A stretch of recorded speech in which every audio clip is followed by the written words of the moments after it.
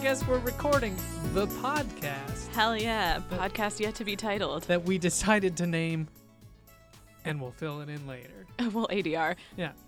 My name is Spencer Rose. I'm Ashley Chupp. And we're talking about, let's see, the premise of this show, Spencer and I, we're coming to you as two recovered liberals. Mm-hmm. And we're here to help you get clean off capitalism, basically. Think of us as your sponsors at Capitalists Anonymous. Hey, maybe that's the show title. Ooh, I like that. All right, let's go with that. Okay, welcome to Capitalists Anonymous. We're your sponsors, Ashley and Spencer. I love that. So we wanted to, I guess Spencer and I were kind of talking. We both really want to be talking about this kind of stuff, and we don't really have a lot of people in There's our not lives. like a good outlet for it, you know? Yeah, and it's just not really fun to try to force your friends to talk politics with you anyway. Mm-hmm. But I was thinking a lot about, like, what helped me kind of transition from, like, capitalist liberalism into, like, actual leftism, socialism. And I realized that it was never talking to people, arguing with people about politics. It was kind of observing other people talk about politics and learning from them. And so I thought, maybe it would be a good resource to just provide like a very entry level kind of, if you're already like a leftist and you're listening to this, you'll probably find a lot of it remedial, which is fine. I hope you still find it interesting. But the point here is kind of to engage people who are maybe left curious or they just want to understand what the Bernie bros are talking about. Yeah, especially as we march ever closer towards 2020 and the next presidential election. I feel like everybody is kind of looking to be more informed this go round, Yes, exactly. And there's a lot of ideas on the national stage right now that really fall into a territory that is very easily dismissed by other people. But if you were to understand the ideas of Bernie Sanders, of like certain Elizabeth Warren ideals, like start to not fear the word socialism as much. Yeah, or to show you just how much diversity there is within leftist thinking. Like, for example, Spencer is, a clean-cut democratic socialist you can take home to mom. And yeah. I'm a black-pilled, vape-addicted communist whose brain has been poisoned by the computer. Yeah, and you have tattoos. But, there's a lot of freedom over here. We're not here to gatekeep. We're not here to, like, focus on, like, ideological purity. Like, obviously, we have differences in theory. We're just trying to kind of get people who are, like, in the center and move them as left as we can. Mm-hmm. At the end of the day, that, to me, is the ultimate goal of socialism, is to unify the working class in whatever way that we can. Yeah, so it's kind of cast a broad net to a lot of people. And I think it started, too, when you and I started talking about this, is that we're not, like, experts in any of this stuff, right? Right, exactly. Like I said, we're your sponsors. We're people who've been there before. We used to be liberals. We used to be capitalists. I used to have a very rudimentary understanding of class politics and how any of that worked in the world. But I would still notice these problems with capitalism. I just didn't realize that capitalism was the cause. Mm. And so I kept trying to find these, like, liberals, they like to blame everything on identity. So I would be like, okay, well, somehow this is the fault of white men. And then it would kind of turn into like, oh, no, I'm ignoring a whole facet of the class. Like, I'm just completely ignoring class. And it works together with, it's not...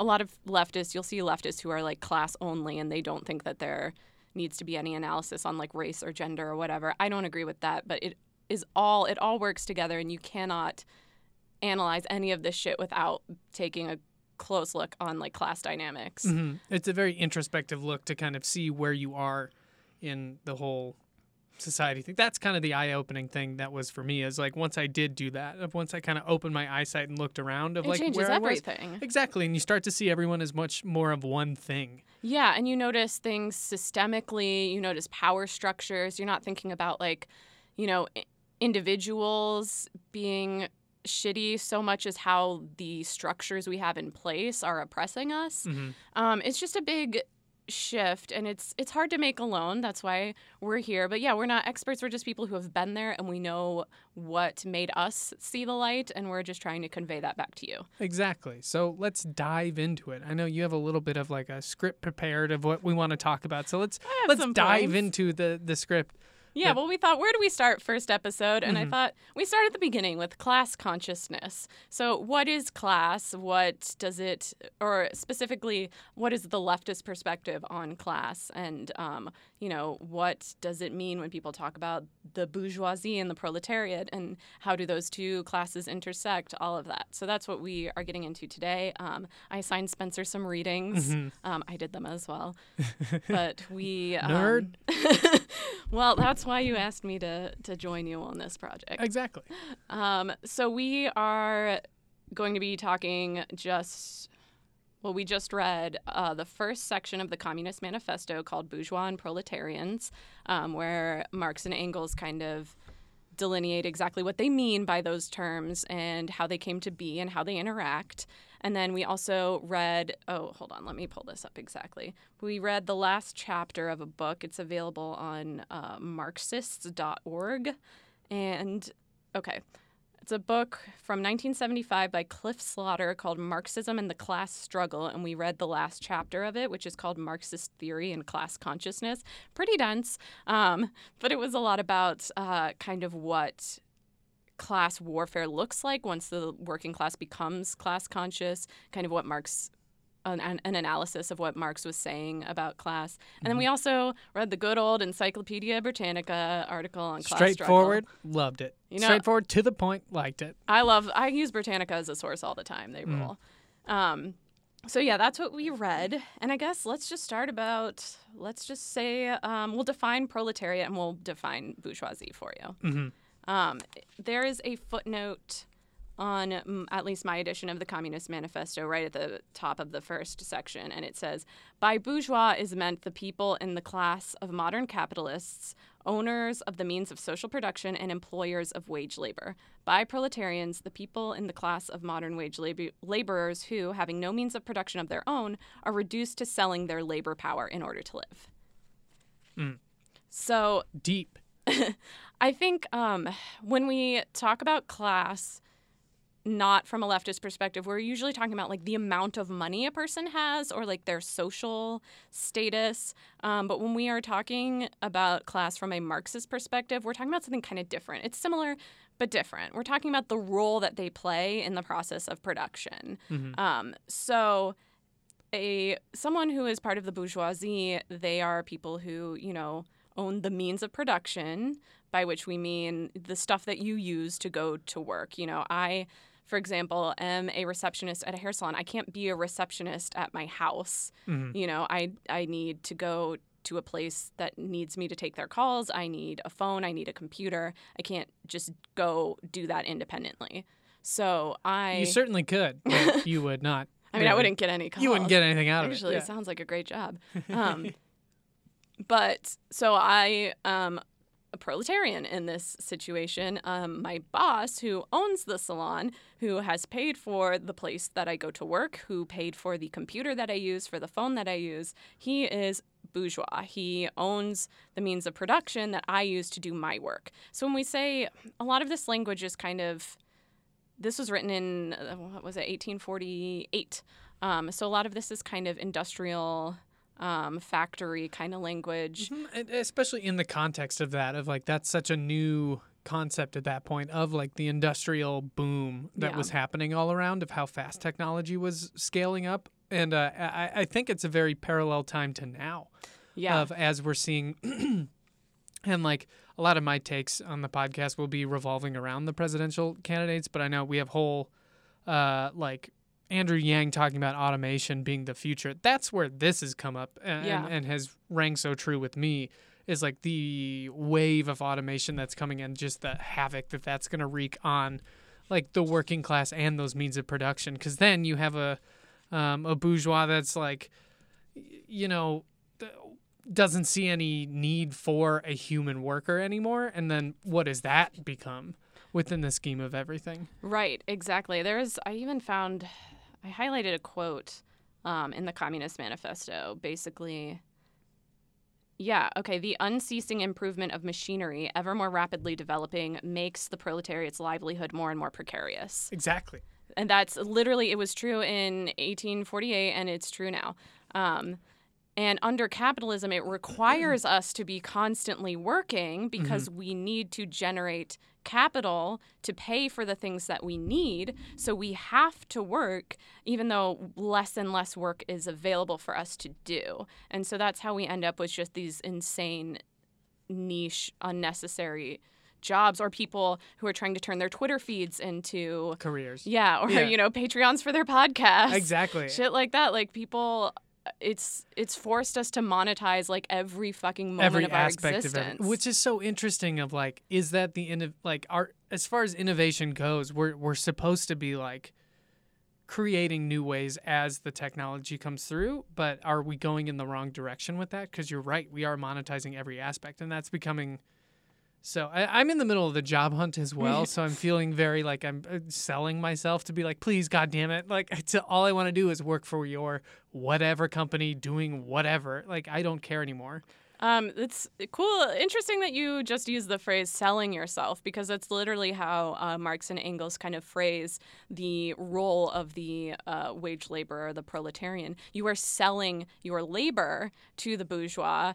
And the bourgeois class uses your labor to generate more profit for themselves. Basically, if you don't own means of production, all you have to sell is your labor. And that's the rut I'm in. Yeah. Oh, wow. So I think we should clarify a couple of things because this analysis of classes is a little different than the other analysis that we mentioned before, which is like based on how much money you have, And this frame of looking at things, there really isn't a middle class. You are either bourgeois or you are proletarian. Obviously, there's a lot of diversity within those two classes. For example, you'll hear people talk about the petty bourgeoisie, and that usually means, you're talking about like shop owners or, maybe small restaurant owners who are not really cashing it in the marketplace, but they are still playing the role of someone who is buying other people's labor in order to create a profit for themselves. Those people, a lot of leftist theorists will kind of anticipate that they would join a revolution of the proletariat if there was one, because ultimately it would be in their best interests to abolish the system of capitalism. But the role that they're playing in capitalism right now is the role of bourgeois. So technically, they would be bourgeois. But then you also have people who are technically proletarians who make good money. I think a good example is like my dad, who was a doctor and he never owned his own practice. He always worked out of a hospital. So my dad made great money, but technically he was playing the role of someone selling their labor to an employer. Mm-hmm. And yeah, I mean, I'm thinking out in like Silicon Valley too. You still have people who are making like millions every single year, and yet you could still consider them some sort of producer of some way. Right. And that there is, I mean, the thing I love about Marx is that he always is very nuanced about all of this stuff. It's not like there's this black and white proletariat and bourgeoisie. Ideally, he says that ideally what Marx theorized was that capitalism is going to eventually make things so bad for the proletarians that there will be a revolution of some kind. Either capitalism will hit its crisis point and everything will collapse, or the proletarians will kind of band together. They'll form stronger trade unions. They'll ultimately form a party and then work together to overthrow the capitalists. It's been almost 200 years and neither of those things have happened. Still working on it. So, I'm a little cynical that we'll ever see it. But basically, the idea being that, like, these petty bourgeoisie types are probably going to be more on the side of the proletarians, and these proletarians who are really cashing it in and still holding on to this dream of eventually becoming bourgeois proper, they're probably not going to fight with us. Do you think it's two ends of the same spectrum then? Of, like, one way super far left would be some sort of... not to use a term, would be more proletariat, one on the other side. Like a sliding scale? Yeah, like, because you can think, like, kind of in the middle where you have those petty bourgeois, like... I think it's more just like a bunch of weird subcategories, that kind of, like, I wish it was easy to make as, like, pretty as, like... That's what I'm thinking. I'm thinking of all the colors you can throw on that slider, and that'd be really cool. But I just don't think it's that, like...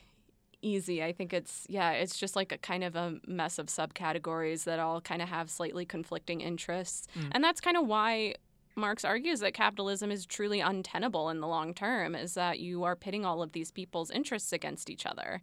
And the more power that the bourgeoisie has, that is, the worse the conditions are for the proletarians. Or, when we've seen times in history when labor unions have been really strong and the labor movement has been like winning and revolutionizing like workplace norms, like, we work 8 hours a day now and kids don't work. That wasn't the case in 1848. But every time we see something like that, we also see the bourgeoisie panic, and we see Ronald Reagan types come in and like, do everything they can to fuck it up. So it's what we would call a dialectic, Exactly. And it's very echoing to today as well, of like where we're at with the current political landscape of things. Right. Well, yeah, Marx would say that like capitalism is just going to make all of this worse and worse and worse until it either collapses or we say enough.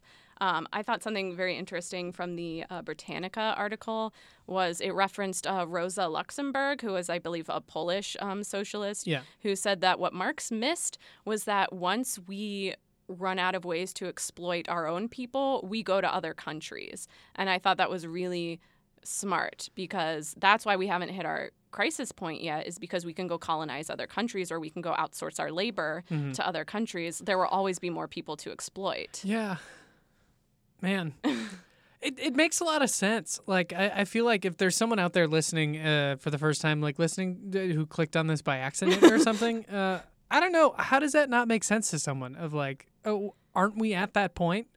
Like, aren't we there now? Well, I think about this all the time. Like, if we're willing to just let the newspapers call Epstein's death a suicide and just be like, cool, I'm like, what do they have to do? What does the ruling class have to do for us to say enough? If I were to point to like a catalyst of like why we decided to, that was like one of the first things. I remember you messaged the Geek Out Instagram account and you said, like, I need to fucking talk about this. Like, Spencer's other podcast, Geek Out, is where he has people come on and talk about like the weird shit they're which obsessed I still with. would love to do the and Epstein I was like, episode. I need to go somewhere to talk about Epstein. Yeah. Yeah, fuck. It's just like the ruling class is just blatantly doing whatever they want. And obviously these like 1%ers, your Epsteins, your Bezoses, your Trumps, they're not the same as like your average bourgeois person. Like your boss is probably not They're the super on villains. that same Like, level. that's what they are. Yeah, and we're not, obviously there's a lot of room within the bourgeois label. The billionaires, those are our primary targets. Like those are the ones that I'm like, just guillotine them. I don't care. The rest, I'd be open to rehabilitating the others. Yeah, I mean, I'm going to get lost for words a lot, only because there's just such an absurd amount of wealth out there specifically. And like, I don't know, I always harken back to the Notre Dame, like burning, or yeah, like the people coming out of the woodwork to like put money towards fixing it. And it's like, what if you put that towards other problems that weren't just that one, like one that had more human element at stake? Bezos, it came out a few days ago that Bezos is cutting health insurance for like several thousand Whole Foods employees. The man has $113 billion. He could, I think someone did the math, and he could give every single one of his employees $500,000 and still be worth several billion. That's absurd. And he's cutting people's health insurance. That's so upsetting. Yeah, it's just, to me, it's like, if this stuff is happening now and we're seeing it and we're going like, oh my God, yes, King Bezos, send me to space. Like, there is no hope for a revolution, I think. Like, if we're just going to roll over and take it, like, at this point, I'm like, I don't know if I'm wasting my breath, but you know me, I'll go to my grave still yelling. That's why we podcast, damn it. We're going to fix everything. Oh, my God. You know what? While we're here, I want to talk about the concept of class treason or class traitors. Mm-hmm. Usually when we talk about that term, we're talking about traitors to the proletariat, who are like But it can work both ways. You can be a traitor to either class. Traitors to the bourgeoisie are like Kropotkin or Engels, like people who are born to wealthy families and then gave that up to kind of further the causes of socialism. But more commonly, we see people who are working class, who are basically a class traitor is anyone in the working class who is working for the interests of the bourgeoisie over the interests of their own class. So that means like people in the military. A lot of the times it means like loss prevention, security guards, like the kind of people who are going to snitch on poor people who are stealing out of necessity. Or like, I'm blanking on other good examples, but I'm sure you can think I of get plenty. it. Yeah, Yeah. no, I'm there. Yeah, basically people, I overuse this as a pejorative. Like I call all the personal assistants to the like wealthy people who harass me at work class traitors. I don't, probably they're just. Do you call them that to their face? Well, not to their face, You but when they should. hang up. I thought you cared about this. But it's something we see a lot. And I was talking to one of my teachers at community college. He is like a socialist. He was kind of like the only socialist I really interacted with at community college. And he mentioned something that I found very interesting, where he said a lot of his struggle kind of talking about this stuff with students is that a lot of them kind of view themselves as future bourgeoisie, or like, you know, they don't want millionaires to be taxed more because they think they're going to be a millionaire one day. And that is a very kind of class traitory mindset where it's like, no, like people who are in my situation now can fucking suck it up and deal with it because eventually I'm going to be rich. And when I'm rich, I want to do whatever I want. Yeah, like an I'll get mine situation.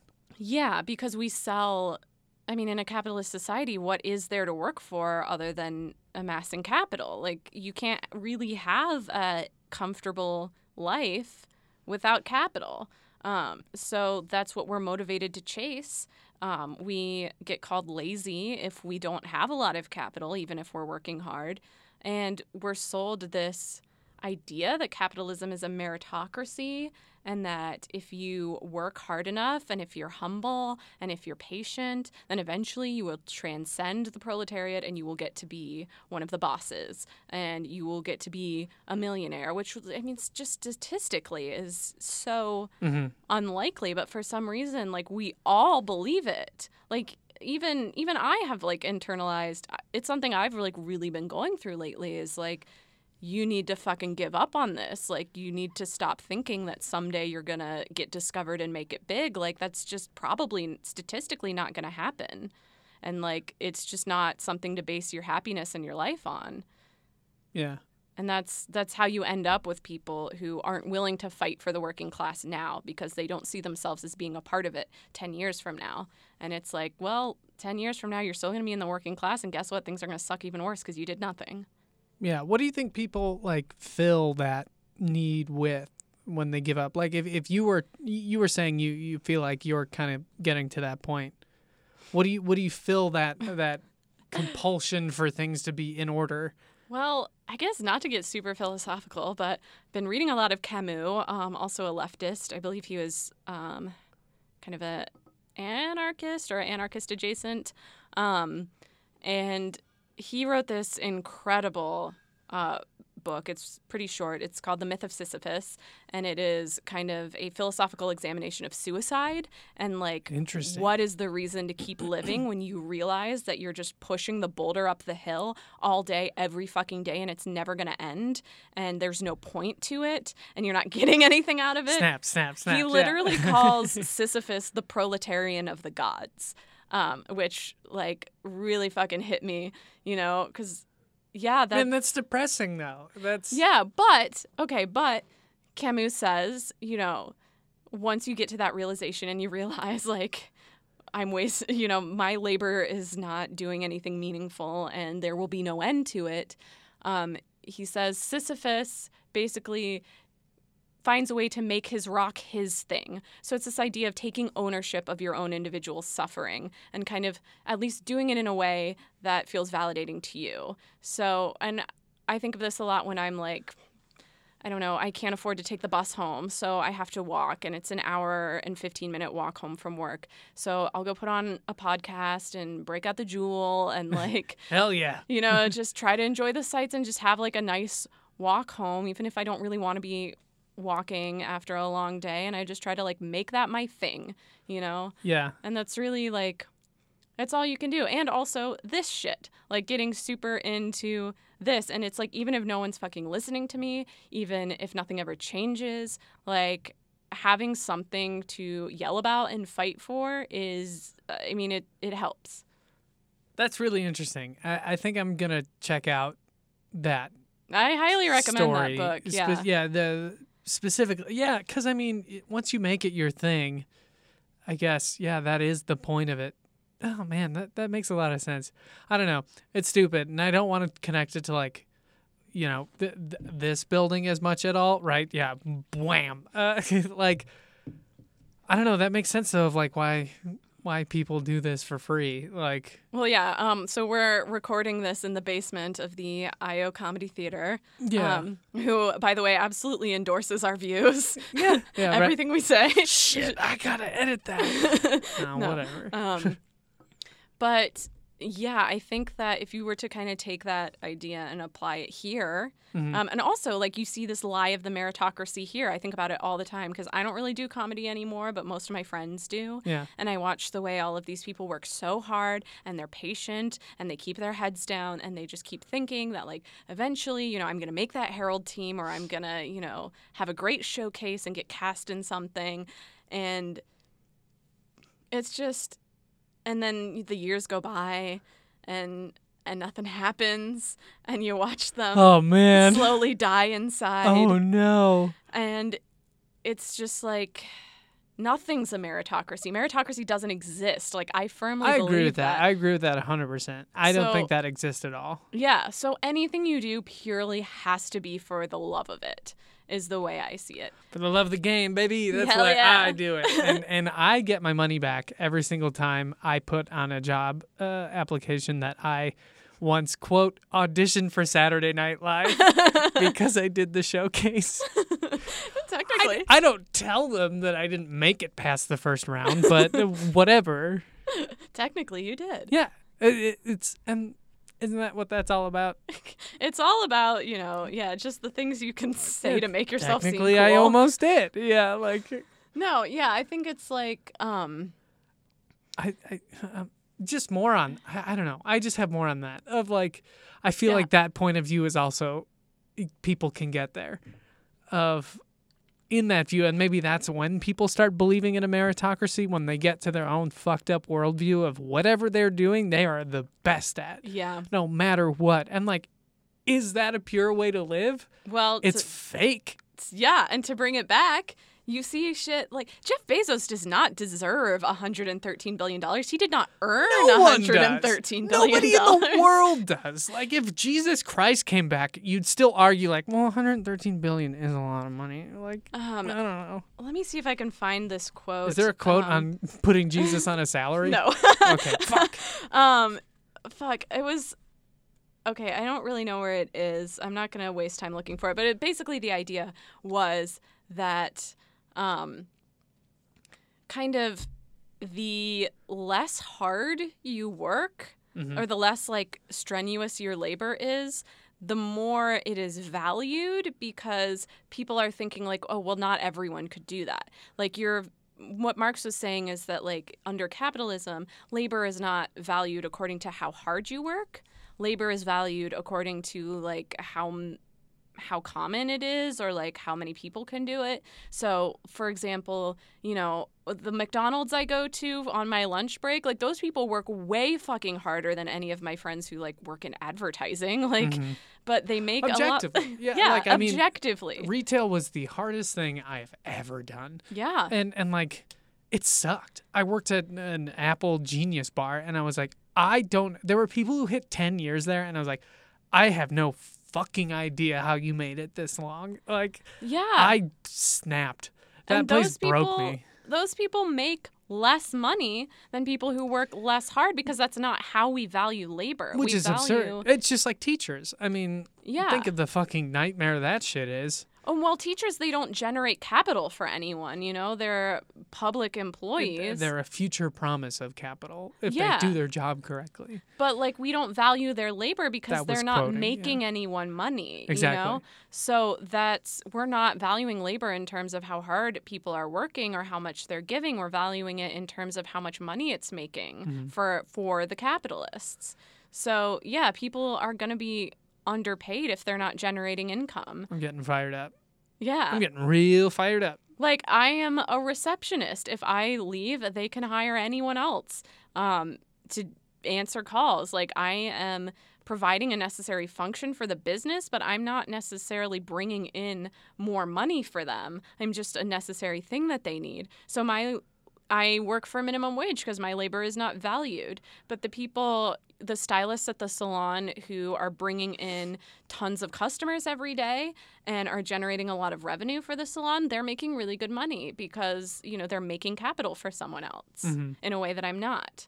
And even though, like, a lot of days I'm taking over 100 calls in one day, and it's just like I'm dealing with, you know, frustrated clients or people with complicated demands. You know, I work really hard every day, but it just, you know, that's just not how we value labor. It's bullshit. Yeah. Yeah, I'm thinking of, like, in that case, of banding together of, like, the worker within the context of the salon. That makes sense to me, though, of, like, everyone being together to agree to the best demands of everybody. I don't know. Well, you're describing a labor union, my friend. Oh, boy. That is the primary difference to me between Bernie and Liz Warren, and why there's just no question to me that I support Bernie over Warren, is that he understands the importance of labor and unions and labor solidarity. And, you know, he has this workplace democracy plan. He plans to, I think he said, like, double union membership. He wants to make it legal for all employees everywhere to strike. Like, these are things that are so insanely important and that no other candidates really seem to think about or talk about. And any leftist really is going to tell you that, like, the way to gain power for the proletariat, the only way is by labor solidarity. And that's why, like, that to me is the core of socialism and socialist organizing, is like, you need to band as many working class people together as possible. The easiest and best way to do that is with labor unions.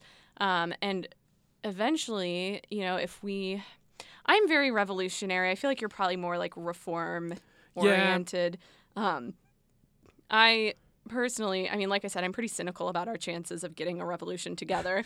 But in theory, I would love to see one. And to me, like, the best way, the easiest way that happens is labor unions. And we strengthen union membership.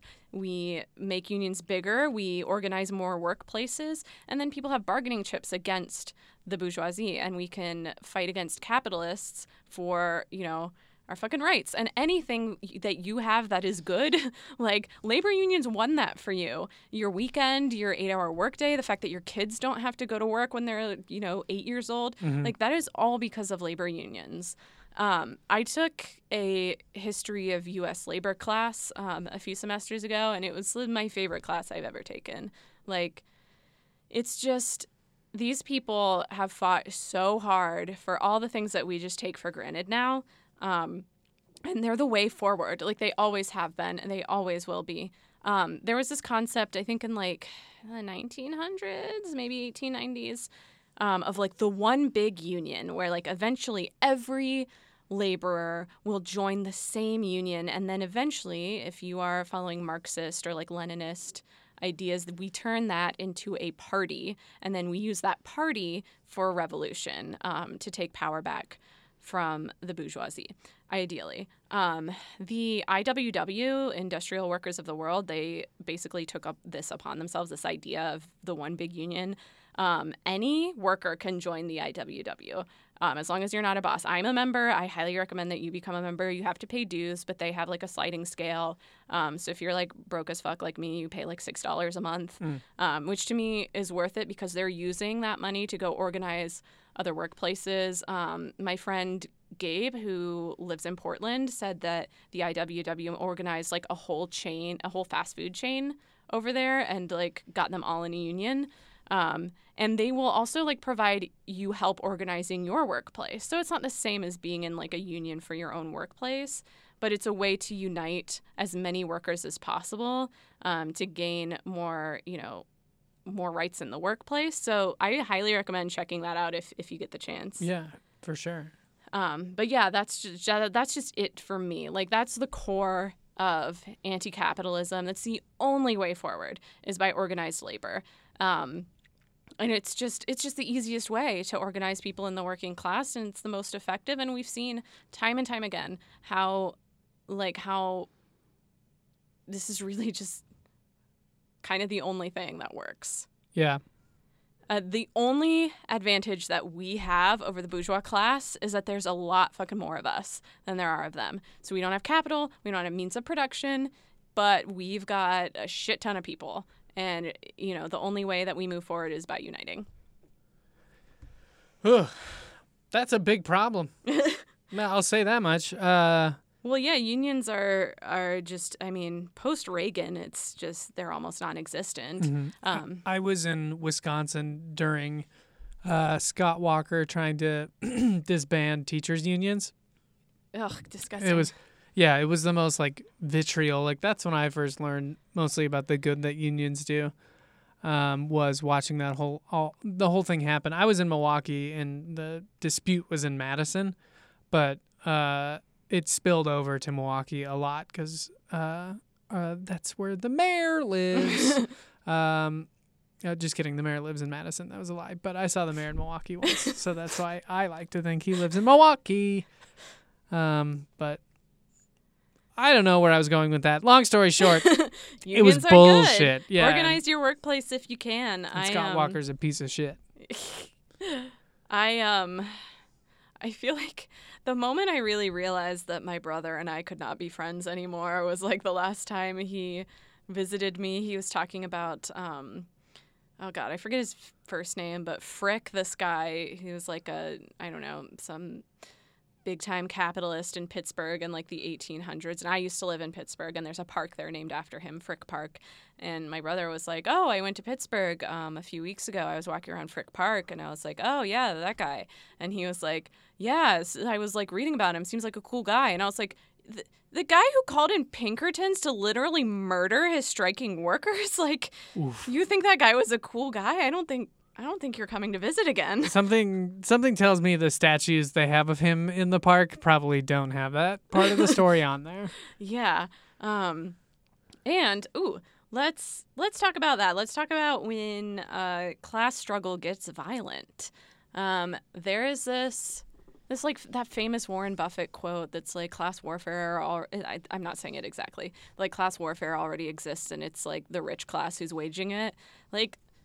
That is true. I mean, people don't strike just to fucking strike. They strike because, their rights are being violated. Mm-hmm. Whenever I see people striking, I try to talk to them as much as possible just to kind of know, like, why, what they're striking against, what's going on. And I remember I recently saw a small group of, like, construction workers striking near my work, and I stopped and I was like, oh, what's going on? And they were like, oh, the company is hiring non-union people. And it's just like so fucking shady. Like they're trying to basically hire non-union people, convince them not to join the union, phase out the union people, and then they have, employees they can exploit to do whatever, whenever. Yeah. Did they have a big rat? I've seen a ton of big rats lately. Yeah, I love the big rats. There's a construction project at the end of my street that's having a lot of issues. Same exact thing if they're hiring non-union people. Yeah. And the rat was there for a while. Yeah, and it's just so sometimes it rules to live in Chicago because this is such an historic town when it comes to labor and labor history. Like the Haymarket riots, that's like maybe the most iconic labor riot in all of history happened here. And it's just like capitalists will stop at nothing to protect themselves and their income. And strikes are really the only tool we have. But when strikes start to not work, then it's kind of inevitable that things are going to get rowdy. Mm-hmm. They're going to get violent. So, for example, at the Haymarket riots, it was people started getting louder and they started getting more annoying. And then eventually the police shot them because that's what they fucking do. And so it's just union uprising or like labor class uprising is kind of what Marx saw as an inevitability that hopefully will lead to revolution. But I feel like capitalist collapse is maybe the more realistic option, because I think shit like this, I mean, and it's not even just with labor. Like we see this happen all the time now when it comes to like, you know, racist police people killing black men and shit like that. Like people are protesting more and more, and you try to sometimes peaceful protest doesn't work, and sometimes the other side brings violence into it. And what are you going to do? Just look. Yeah, I mean, look at Hong Kong right now of like what they're going through as far as violence. But I mean, that's a different story. Yeah, I was going to say the protesters there are not 100%. The things they're fighting for are not necessarily things I agree with, but you can't deny that, like, a lot of this shit, people don't, you know, riot is the language of the unheard. Is that, am I butchering that quote? I believe John Lennon said that. No, what? I don't know. I thought that was Martin Luther King. No, it was Shaggy. Yeah. But basically, like, it's just something we have to think about, and we have to maybe make ourselves comfortable with. I mean, just looking at where we're at in the current situation, and I've said that, I think if I had $1 for every time I said that, but everything you're describing is stuff that's still happening. Exactly. If not increasing in frequency. But I think what scares a lot of people off from, you know, sticking it to the capitalists and standing up for themselves is this fear of things getting violent. And it's like, and a lot of people will try to sell you like, oh, well, it doesn't have to be. Liberals love to peaceful protest. You know, they love to put on their pink pussy hats and like wave a sign out on a park. And it's like, it's just maybe something you have to square up with, is that like there is no way forward without things getting tough. You know, there are the Bolsheviks did not just gently ask the Tsars to leave and take over. Like, yeah, it's not easy. But I don't want that to discourage people from fighting. I think that is just, that's where we differ. Yeah. Just kidding. No, I'm also I'm very much against any sort of violent aspect to it. I think it loses the impact because it should be for all people, you know, like for everybody. And like we should all get to a point. I know you're going to disagree with that 100%, but it's fine, and that's why we're both here on this podcast. Exactly. So you can agree with one of us or the other. But I guess, yeah, I don't speak for Spencer here. I'm speaking just for myself. Mm-hmm. I think that's just maybe something we have to think about and be prepared for. It's definitely something to consider of like on the table of like there certainly are reasons. But it's just not something I personally would ever want to see or have things come to. Nobody wants to see that, but I think if it gets to the point where it's like, get violent or lose the game, I'm fighting. I'm choosing to fight. It's hard. It's hard when you don't know how long the game is. Yeah. That's where it becomes the question of like, when was too soon? I don't know. No, you ever play the game Detroit Become Human? Man, what a game! It's just all about that of like the uprising of a collective group of people versus the means of production owners. It's about like people owning robots and the robots gaining sentience. It's totally, it's a thinly veiled thing on socialism. But it was an interesting, there's multiple ways to play it, and you can play it violent or you can play it not violent. And it's, I don't know. I just always, in that world, non-violent, it worked. Well, I'm happy for that world. And honestly, who knows? This could be the world of robots. I would say I would not be advocating. I mean, I would never advocate for violence, but I would not be considering violence as an option if if the other side were not consistently violent towards us first. That makes sense. You know, and that's just what it comes down to is like capitalism it's inherently violent. It is. That's true. I mean, we don't see it here as certainly as much as it's happening elsewhere. Well, yeah, I mean, especially in our little bubble here. I mean, I'm sure, you know, the homeless people we pass on the streets would beg to differ. Yeah. But, yeah. Okay. Was there anything else that you felt we needed to No, I think we on? ended on a call for war. Yeah! Fuck yeah! Guillotine Jeff Bezos! Yeah, so we hope to kind of cover like a new topic each episode that we do. If you have ideas for things that you would like explained or things that you're afraid to ask about, you know, because we really want to like, I know it can be really tough if you're new to the left. Because I need questions. a lot of information too, so I'd love anyone's questions so I can go off and research things. Always happy to research something new. I mean, that's what we're here for. If it's something you just don't feel like researching for, we'll do it for you. Hell yeah. And yeah, I know how intimidating it can be to kind of be new to the left and not really know what everyone's talking about. And maybe there's a term you're hearing a lot and you don't know. Like, we're happy to research it and explain it. Yeah, I guess. Was there anything else we need to...